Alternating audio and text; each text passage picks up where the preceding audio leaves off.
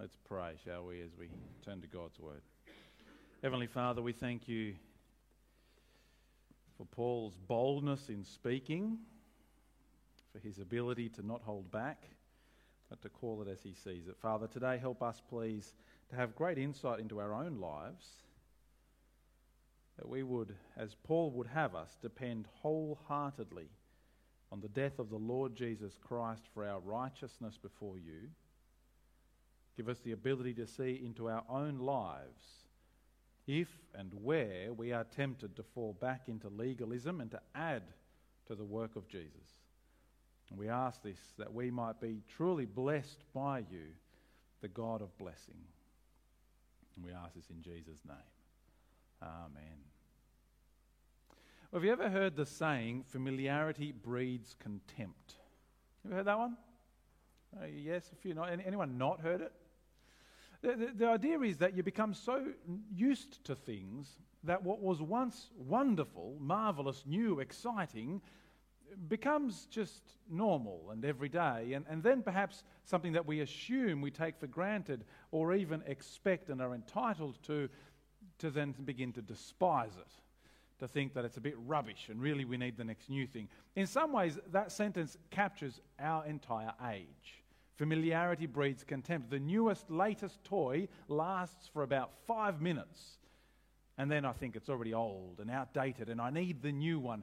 It happens in all sorts of areas of life that we don't even realise. I reckon that you haven't realised a stack of areas in your life where you are now despising something that is incredibly amazing. You don't believe me? Who turned on a tap and had fresh water today? Isn't that incredible? I mean, what a marvel of modern life. The engineering required, the chemistry to purify the water, the infrastructure to bring it into your house, safe and clean and drinkable. That you can open and there it is. And what do we think? I better go get the Evian out of the fridge, right? I mean, tap water. Who drinks tap water? I'll have some soft drink, thank you very much. We do it in all sorts of it. We open the fridge. We expect there to be food there. We have a fridge. We don't think twice of it. You can get into your car and drive down the road. You can compare that to having to walk an hour each way to the well to get water every day. Familiarity has bred a lot of contempt, hasn't it? The thing is, we do that with Christian parts of our world as well. Right, this morning I got up and I thought, you know what? I'd like to go to church today.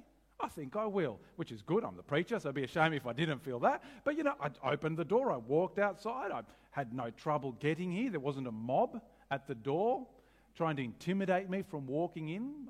My face isn't about to be plastered all over the news. I hope not anyway. Right, there's no danger to me by being here. There's no danger to you by being here. We just wandered on in. We sang out loud. No one noticed. That's a bit of a shame. I wish they would. But we did. We can preach the Bible. No one had to censor my sermon beforehand as much as they might have wanted to. No, I didn't have to give the manuscript to be approved. Familiarity breeds quite incredible contempt sometimes, doesn't it? If I want to read the Bible, all I have to do is reach my arm out. And I have a selection of Bibles in my native language to choose from. I don't think twice about it. I'll read the NIV today. Maybe I'll pick the ESV for a change. I feel like a challenge. I'm going to go find the King James and get some good vocabulary. I don't even think twice about it. But I'll tell you the really dangerous one, and this is the one that's the heart of what we're talking about today and what Paul has been banging on about for a couple of chapters now. For those who've been Christians for a long time, it becomes so easy for the cross of Christ to become something that we just take for granted. I mean, of course, if I asked you, you'd tell me how important it is, right? That this is the heart of what we're on about, the cross of the Lord Jesus. This is.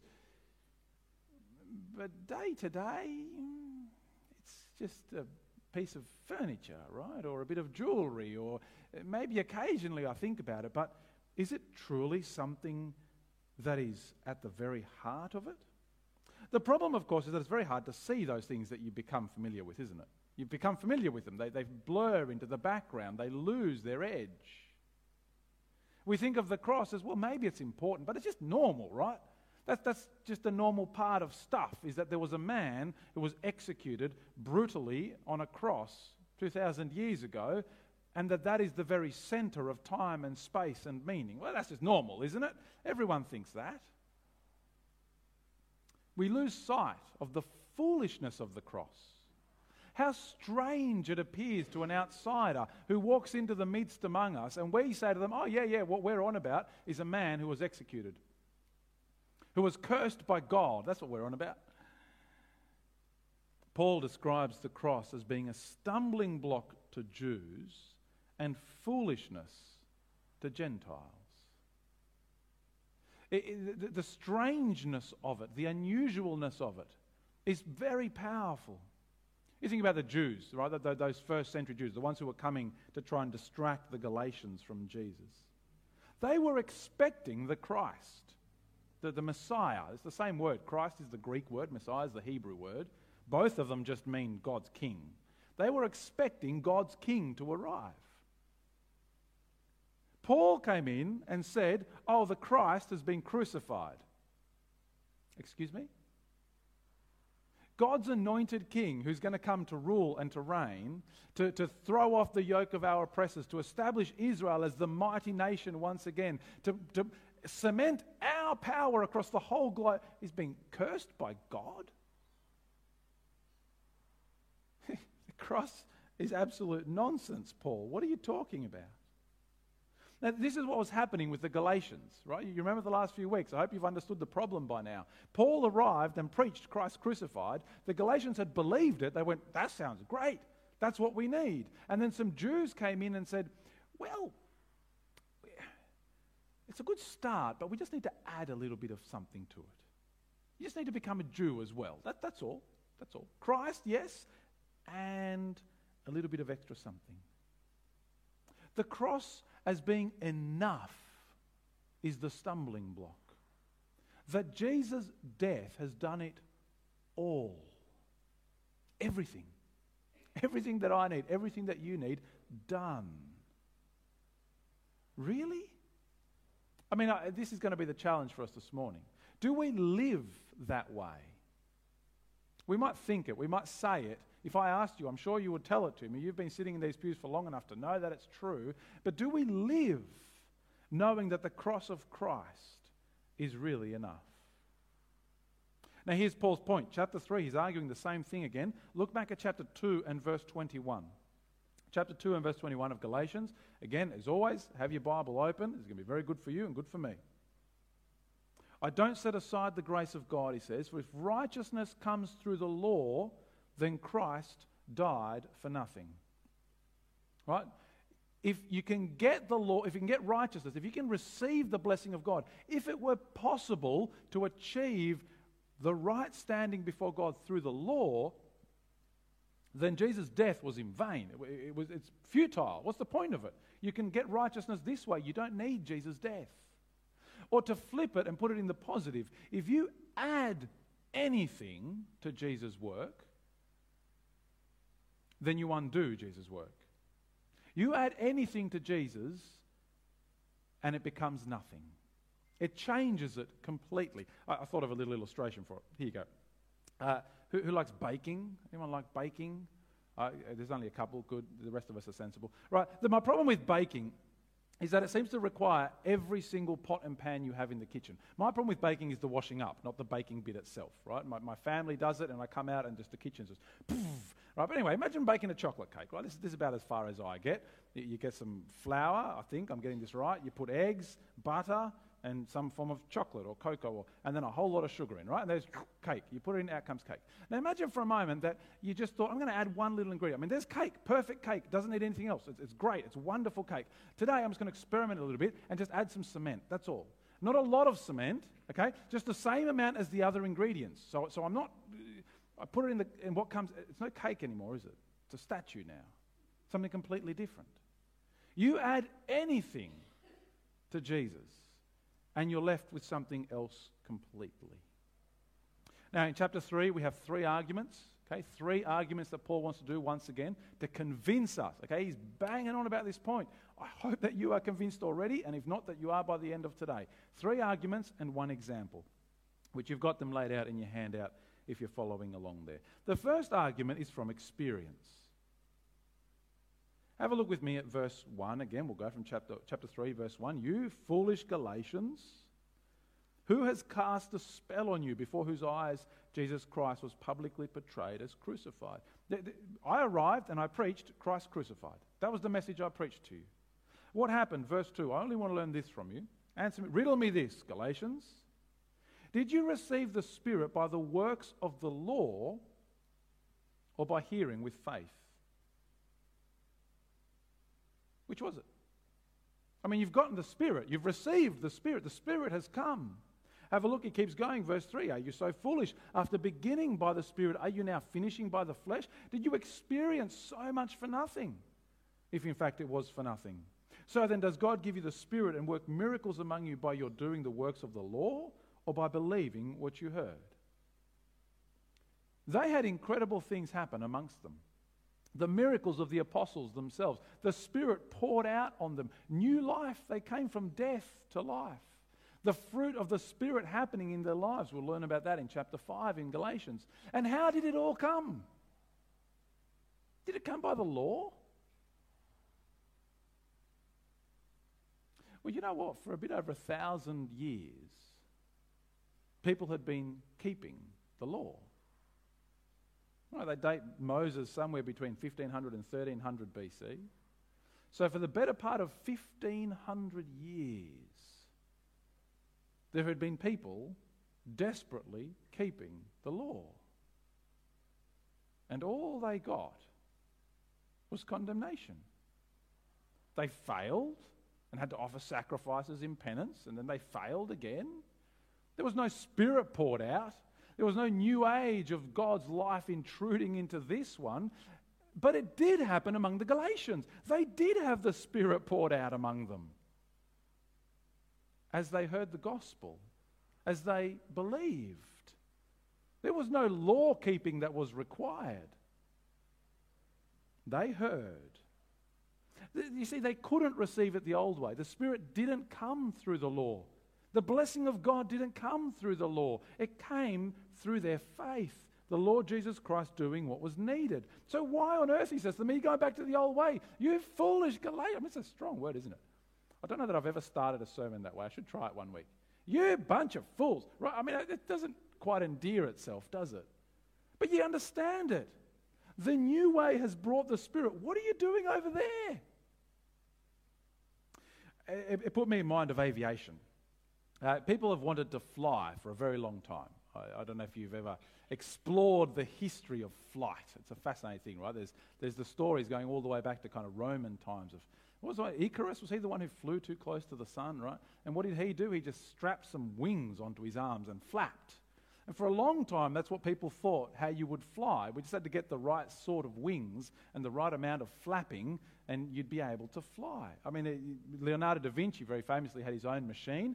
That's not his. That's some modern guy recreating it. He did jump off that cliff. You'd be pleased to know that there's water underneath. So when he went splat, he managed to get up and keep going again, right? It just didn't work. For hundreds and thousands of years, we tried to fly. It's time to travel to Europe. What are you going to take? A modern aeroplane or that? I mean, we've worked out flight now. We understand the shape of wings and aerodynamics and how to create lift so that we can have jumbo jets the size of football fields carrying 1,000 people that stay in the air for 20,000 kilometres without having to refuel. Why on earth would you go back to strapping feathers on your arms and flapping to fly? The Spirit came by faith. Their experience told them that. You don't need to add anything. The old way doesn't work, is Paul's first argument. Which isn't quite right, actually, now that I put it that way. Because if you were to go back to the oldest way, if you were to go back to the very beginning, you see, it was always about faith. This is his second argument. Have a look down at verse 5 again. So then, does God give you the Spirit and work miracles among you by your doing the works of the law, or by believing what you heard, just like Abraham, who believed God, and it was credited to him for righteousness? You know then that those who have faith, these are Abraham's sons. The Scripture saw in advance that God would justify the Gentiles by faith and proclaim the gospel ahead of time to Abraham, saying, all the nations will be blessed through you. Consequently, those who have faith are blessed with Abraham, who had faith. If you want to understand the truly Jewish way of receiving God's blessing, then you need to go back to the first one who was promised God's blessing. Abraham was the one who received the promises. That was our first reading in Genesis chapter 12. God went and found this random man in a random place and said, you're going to be my one. I'm going to make some promises to you. You're going to have land. You're going to have descendants. You're going to be a blessing to the whole world. I'm going to bless you. I'll be your God, and you are going to be my people. And Abraham, do you know what Abraham did? Actually didn't do anything. He accepted what God said. He said, okay, sounds good. I'm in. I trust you, God. I believe you, God. Isn't that an interesting word? Abraham believed God. Now, notice he didn't believe in God. Lots of people believe in God. In fact, the census says the majority of Australians believe in God. He's out there somewhere. When I need him, I'll call. That's different to believing God, to hearing his word and taking him at his word. Abraham, he wasn't a law keeper. He couldn't have been a law keeper. There was no law. Abraham wasn't a moral human being. If you know his story, it's sordid. He was a flawed, failed human being who made the same mistakes over and over again. He was a sinner. But what did he do when God made a promise? He took God at his word. He believed him. And isn't that a marvelous thing? That if you believe, you become the true child of Abraham. You become an heir of the things that God promised to him. I find verse 8 so interesting. The Scripture saw in advance that God would justify the Gentiles by faith and preached the gospel ahead of time to Abraham, saying, all the nations will be blessed through you. From the very beginning, it was going to be this way. To those who believe the gospel, the righteousness will come. Abraham, in some ways, you could say, was a Gentile. I mean, is that an interesting thought? He wasn't a Jew. There was no covenant. There was no law. There was no national identity. He was a Gentile that God went and picked and made promises to. And this Gentile believed God. The gospel preached beforehand. Righteousness comes through taking God at his word. Now, if we had skipped from Abraham to us with none of the rest of the Bible, it would have been dead easy. Because you would have gone, Abraham believed and it was counted to him as righteousness. We believe and it's counted to us as righteousness. That's easy, right? That's not a problem. The problem was that the law came. The law was given in the middle there, and what the law did, it cursed the entire world. That's a problem, isn't it? Have a look at the next couple of verses in verse 10. As Paul sets up this problem, all who rely on the works of the law are under a curse. Because it is written, everyone who does not do everything written in the book of the law is cursed. Now it's clear that no one is justified before God by the law, because the righteous will live by faith, but the law is not based on faith. Instead, the one who does these things will live by them. 3 Old Testament quotes that just set up the problem. The law is about works. Righteousness doesn't come by works, it comes by faith. Therefore, if you are trying to find righteousness by the law, you will fail. All you will receive is a curse. Turns out the whole world is under that curse. How do you deal with it? How do you undo the curse of the law? You can't be cursed by God and righteous before God. It doesn't work. You can't be both. You can't be cursed and blessed. You get one or you get the other. How can we receive the blessing God promised to Abraham when the curse of the law just holds us bound? Well, here's Paul's third argument. Jesus deals with the curse of the law. You see, the problem was, if you want righteousness by the law, you have to be perfect. There's the problem in a nutshell, right? You have to keep the law perfectly. And I don't mean keep the law perfectly from now on. I mean always have kept the law perfectly.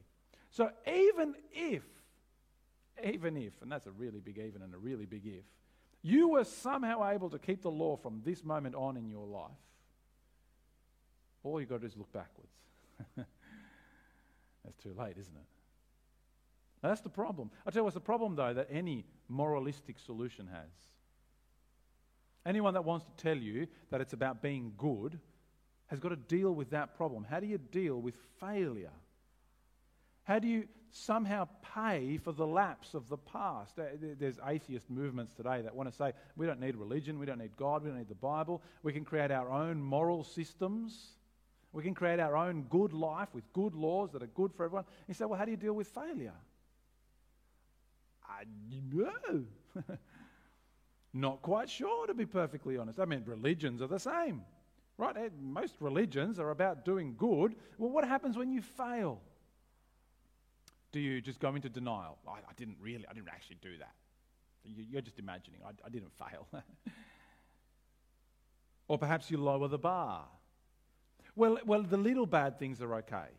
I know I did that one. I know I did that. But that one's okay. That's just the little one. It's the big ones that are the real problem, right?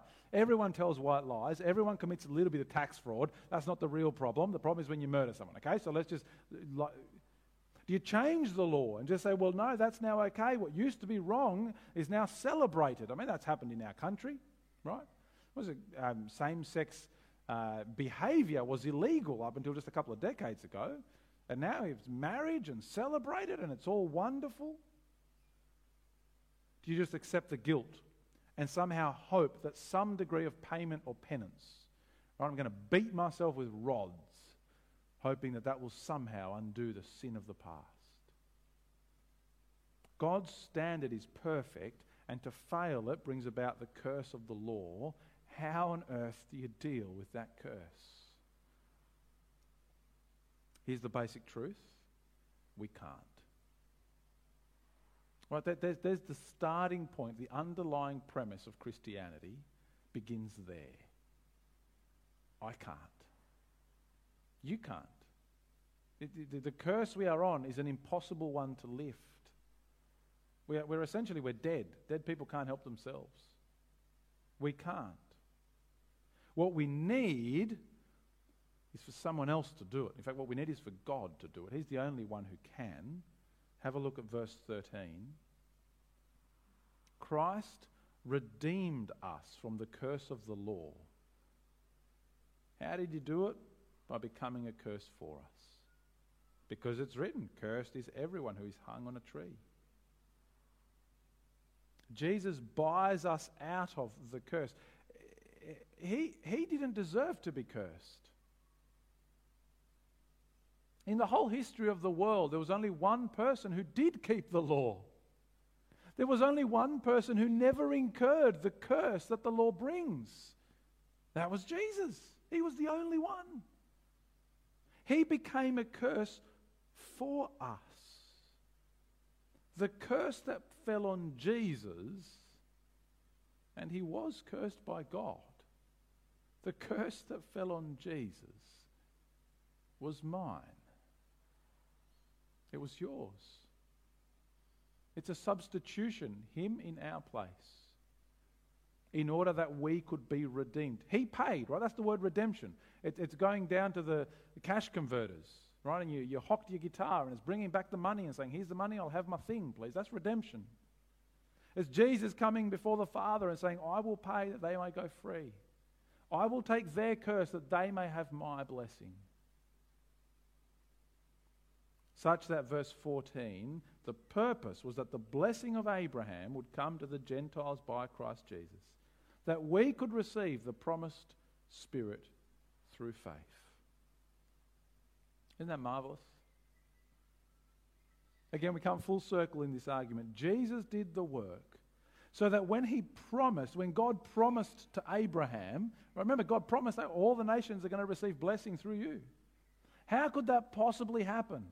Well, Jesus had to die, that the curse might be lifted, if only we would take him at his word.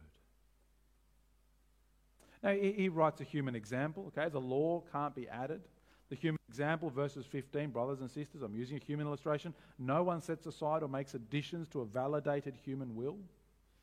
The promise was spoken to Abraham, and then 430 years later, the law came. The law doesn't undo the promise. The promise was already there. I wrote my will this week. There you go. Some would say it was well overdue. It just took ages to find witnesses. You have to have people sign it. Such an inconvenience, right? But it's done. My will is there. It's in a filing cabinet somewhere. It doesn't get changed. It doesn't get modified. After I die, someone else can't come along and say, hey, we want to change that bit. We want to add it. No, it's done. It's my promise. It's my pledge. In fact, the will is such a good illustration because nobody earns an inheritance. I'm sorry if you're sitting there thinking, well, I'm the best of the grandkids, so when grandma goes, I'm getting it because I've earned my way into the inheritance, right? My picture is the one that's furthest down the wall. It doesn't work that way. An inheritance is a free gift. I could choose to write into my will, I leave all of my wealth to the fifth bird to land on our roof. I could do that. It'd be a bit dumb, wouldn't it? Rather daft, and probably should get challenged. But the illustration fails there. Let's keep going for a moment. I can do what I want with it. It's God's pledge. It's God's gift. He chooses who to give, and he gave it by a promise, such that the law doesn't undo it. From the beginning, the blessing of God comes through his promise, earned by Jesus' death, that we who take God at his word, just like Abraham did, might be the recipients of blessing. Are you convinced yet? You try and add anything to Jesus, and you don't get any of it. If you try and add just the littlest bit of law back to the work that Jesus has done, you nullify it completely. You go back to seeking righteousness on your own because you are no longer taking God at his word. God's word is, you will only find righteousness in my Son. The moment where you seek righteousness somewhere else, you are no longer a man or woman of faith. You're no longer taking God at his word. And you lose it all. Really, that's the implication. I've just got one. I want to illustrate it a couple of ways, but just one implication. If you add anything to the work that Christ has done, you undo it all, and you're back on your own again. You negate his work. The cross of Jesus, we must never despise it. We must never take it for granted. We must never even consider it just to be a normal, everyday, humdrum part of who we are. It is the heart of everything we have. It is the only place that we will find the blessing of God. Without the cross of Christ, all that is left is a curse. Now, I was trying to ponder, what does it look like for us? We don't have Jewish teachers in our midst telling us to get circumcised. We don't have exactly the same set of challenges the Galatians had. What does it look like for us? To rely on ourselves rather than God. That's what we're talking about, right? To somehow create a set of religious rules that govern our Christian life, that somehow bring us into the blessing of God. I wondered whether it might not look like two potentially extreme ends of a spectrum. I could imagine for some people, I call them the just enough Christian. Just enough. I've done enough this week. I've ticked enough boxes to be another good Christian for the week again. Right, I went to a church service. Doesn't matter which one. It doesn't matter if it's my church. It doesn't matter. But I went to a church service. Tick. Maybe I even read the Bible once this week. Oh, that's a good one. That's a big tick, that one. Maybe even my small group. I went to a small group. It's not every week, but I went this week. Tick. Right there. I've done enough. Just enough to keep carrying on. Now, here's the problem with these illustrations. None of those things are bad things. And if you're wrestling and you've managed that much, that may be wonderful, okay? So this is the problem. But it's a heart issue. It's about what's going on inside. If you ever think that because you have ticked those boxes, therefore you can carry on for another week as a Christian, once again, you're in the blessing of God because I've managed to do those things, you are in extreme danger. Just enough? Of course it's not enough. If you think that it's enough, then you've missed the point. You could go to church every day of the week. Go to Bible study every other day. And that doesn't quite work, right? So you're going twice a day. Read the Bible, pray, spend hours in charitable giving and works. And you could... It still wouldn't be enough. The cross of Christ is enough, and that alone is enough. If that doesn't fill our lives, the transformation is one of going from a religion into a relationship. There's the change of words.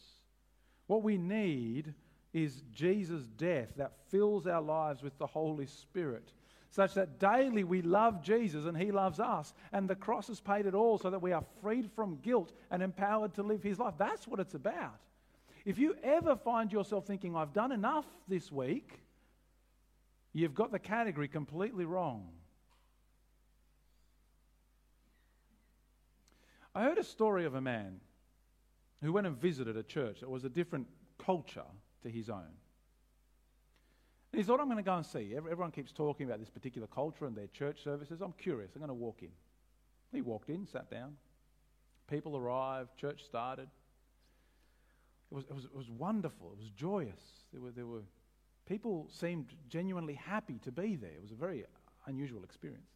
The singing was wonderful, and the people were reading the scriptures and praying, and the preacher got up and started preaching. This is a real story, by the way. This isn't like, going to go to heaven or whatever. This is a real church. The preacher started preaching passionately and engaged, and he kept on preaching, and he kept on preaching, and the guy's looking at his clock going, what is going on here? An hour passed, and preacher's still going. And eventually he sits down, and the crowd's going, get up again, give us some more. And they kept singing for an hour. 3 hours the church service went for. 3 hours. And he stopped to think about it. Why did what is going on? Who are these people? And he realized this: church was their happy place. The world was Babylon. The world is the enemy of God's people. The world, especially for this particular cultural group, the world literally oppressed them and enslaved them and prevented them from being godly, persecuted them for being followers of Jesus. And for whatever short window of time they got to gather with God's people, for whatever length that window was, that's the time they were free. That's the window when they could be in love with Jesus and loved by Jesus in full and open expression without any of the persecution of the world. Why on earth would they not want it to go longer? And sit in the pew saying, I'm not leaving yet. I'm not done. This is where I want to be. As soon as this finishes, I have to go back out there again. And I thought, what's happened to us? Us in the West, sure. Us in Sydney, yes. Us at Barney's. Do you know what the problem is, I reckon, partly? That what's outside there is so often our happy place. So that when we come in here, It's the thing I've got to put up with in order to get back to my happy place. Whatever it is that's out there. God's people are kind of drab and dreary and a bit boring, and we're Anglicans, so we don't even lift our hands when we sing. Like, there's just, where's the joy? Where's the freedom of this moment gathered together around our God's throne, hearing His word, delighting in each other, loving Jesus so much that right now it's like, where on earth would I be other than here? Can we go a bit longer, please? Can we, it's 9 o'clock, can we just, preacher, stay up, give me some more. Brothers and sisters, encourage me. Can we pray together for, I want to pray with, why just 4? We only do 3 songs at 8 o'clock. Can we keep singing afterwards? Let's just stay, and the band will come for 10 o'clock, and we'll sing along with them. And then I'm going to stay for 10 o'clock, because where else would I go? Here are God's... I don't know if it works or not. I mean, it's not our culture, right? That's okay. I don't want you to leave feeling guilty. What I want you to leave is in love with the Lord Jesus, who died for you, so that you know that the cross of Christ is everything you need. Your life is based on that. There's no religious work. You don't have to tick a box. You've been saved by Jesus to be blessed. Because the other extreme end is the person who does every single religious work. And do you know what happens to that person? They live in fear. That's what happens to that person. Never sure they've done enough. That's the Muslim, right? I'm going to pray 5 times a day. I'm going to do Ramadan. I'm going to do all the pilgrimage to Mecca. I'm going to do everything, and I still don't know at the end. Am I going to heaven? No idea. Maybe Allah will have mercy on me. I don't know. I better do some more tomorrow just in case I didn't do enough. Just don't be that person. The Christian version of it is exactly the same, by the way. I want to make sure I'm at church. I'm going to do the cleaning roster and the mowing roster, and I'm going to go to a Bible study group, and I'm going to make sure that and just tick, tick, tick. I'm going to do all the works. I'm going to go and start a ministry to the disadvantaged and the poor. They're all good things, okay, please? They're all great things, but none of them earn you God's blessing. Jesus has done it all. And do you know the outcome of it? The purpose, verse 14 again, was that the blessing of Abraham would come to the Gentiles by Christ, so that we could receive the promised Spirit through taking God at His word, through believing Him when He said, "Trust my Son, He's done it all." So what's the point of the law? Well, that's next week. Let's pray, shall we? Our Heavenly Father, we thank You for the Lord Jesus Christ. We love Him. We love You. Thank You that He took the curse that was ours. The stripes that we deserve fell on Him. The death, the condemnation, the wrath, He bore it. Father, our sin tempts us so much to want to go back to legalism. It tempts us so much to want to go back to just contributing our little bit. Please, Father, keep us far from that. May we, like Abraham, in the midst of our failings and our sin, take You at Your word. Trust You that Jesus has done it all. Amen.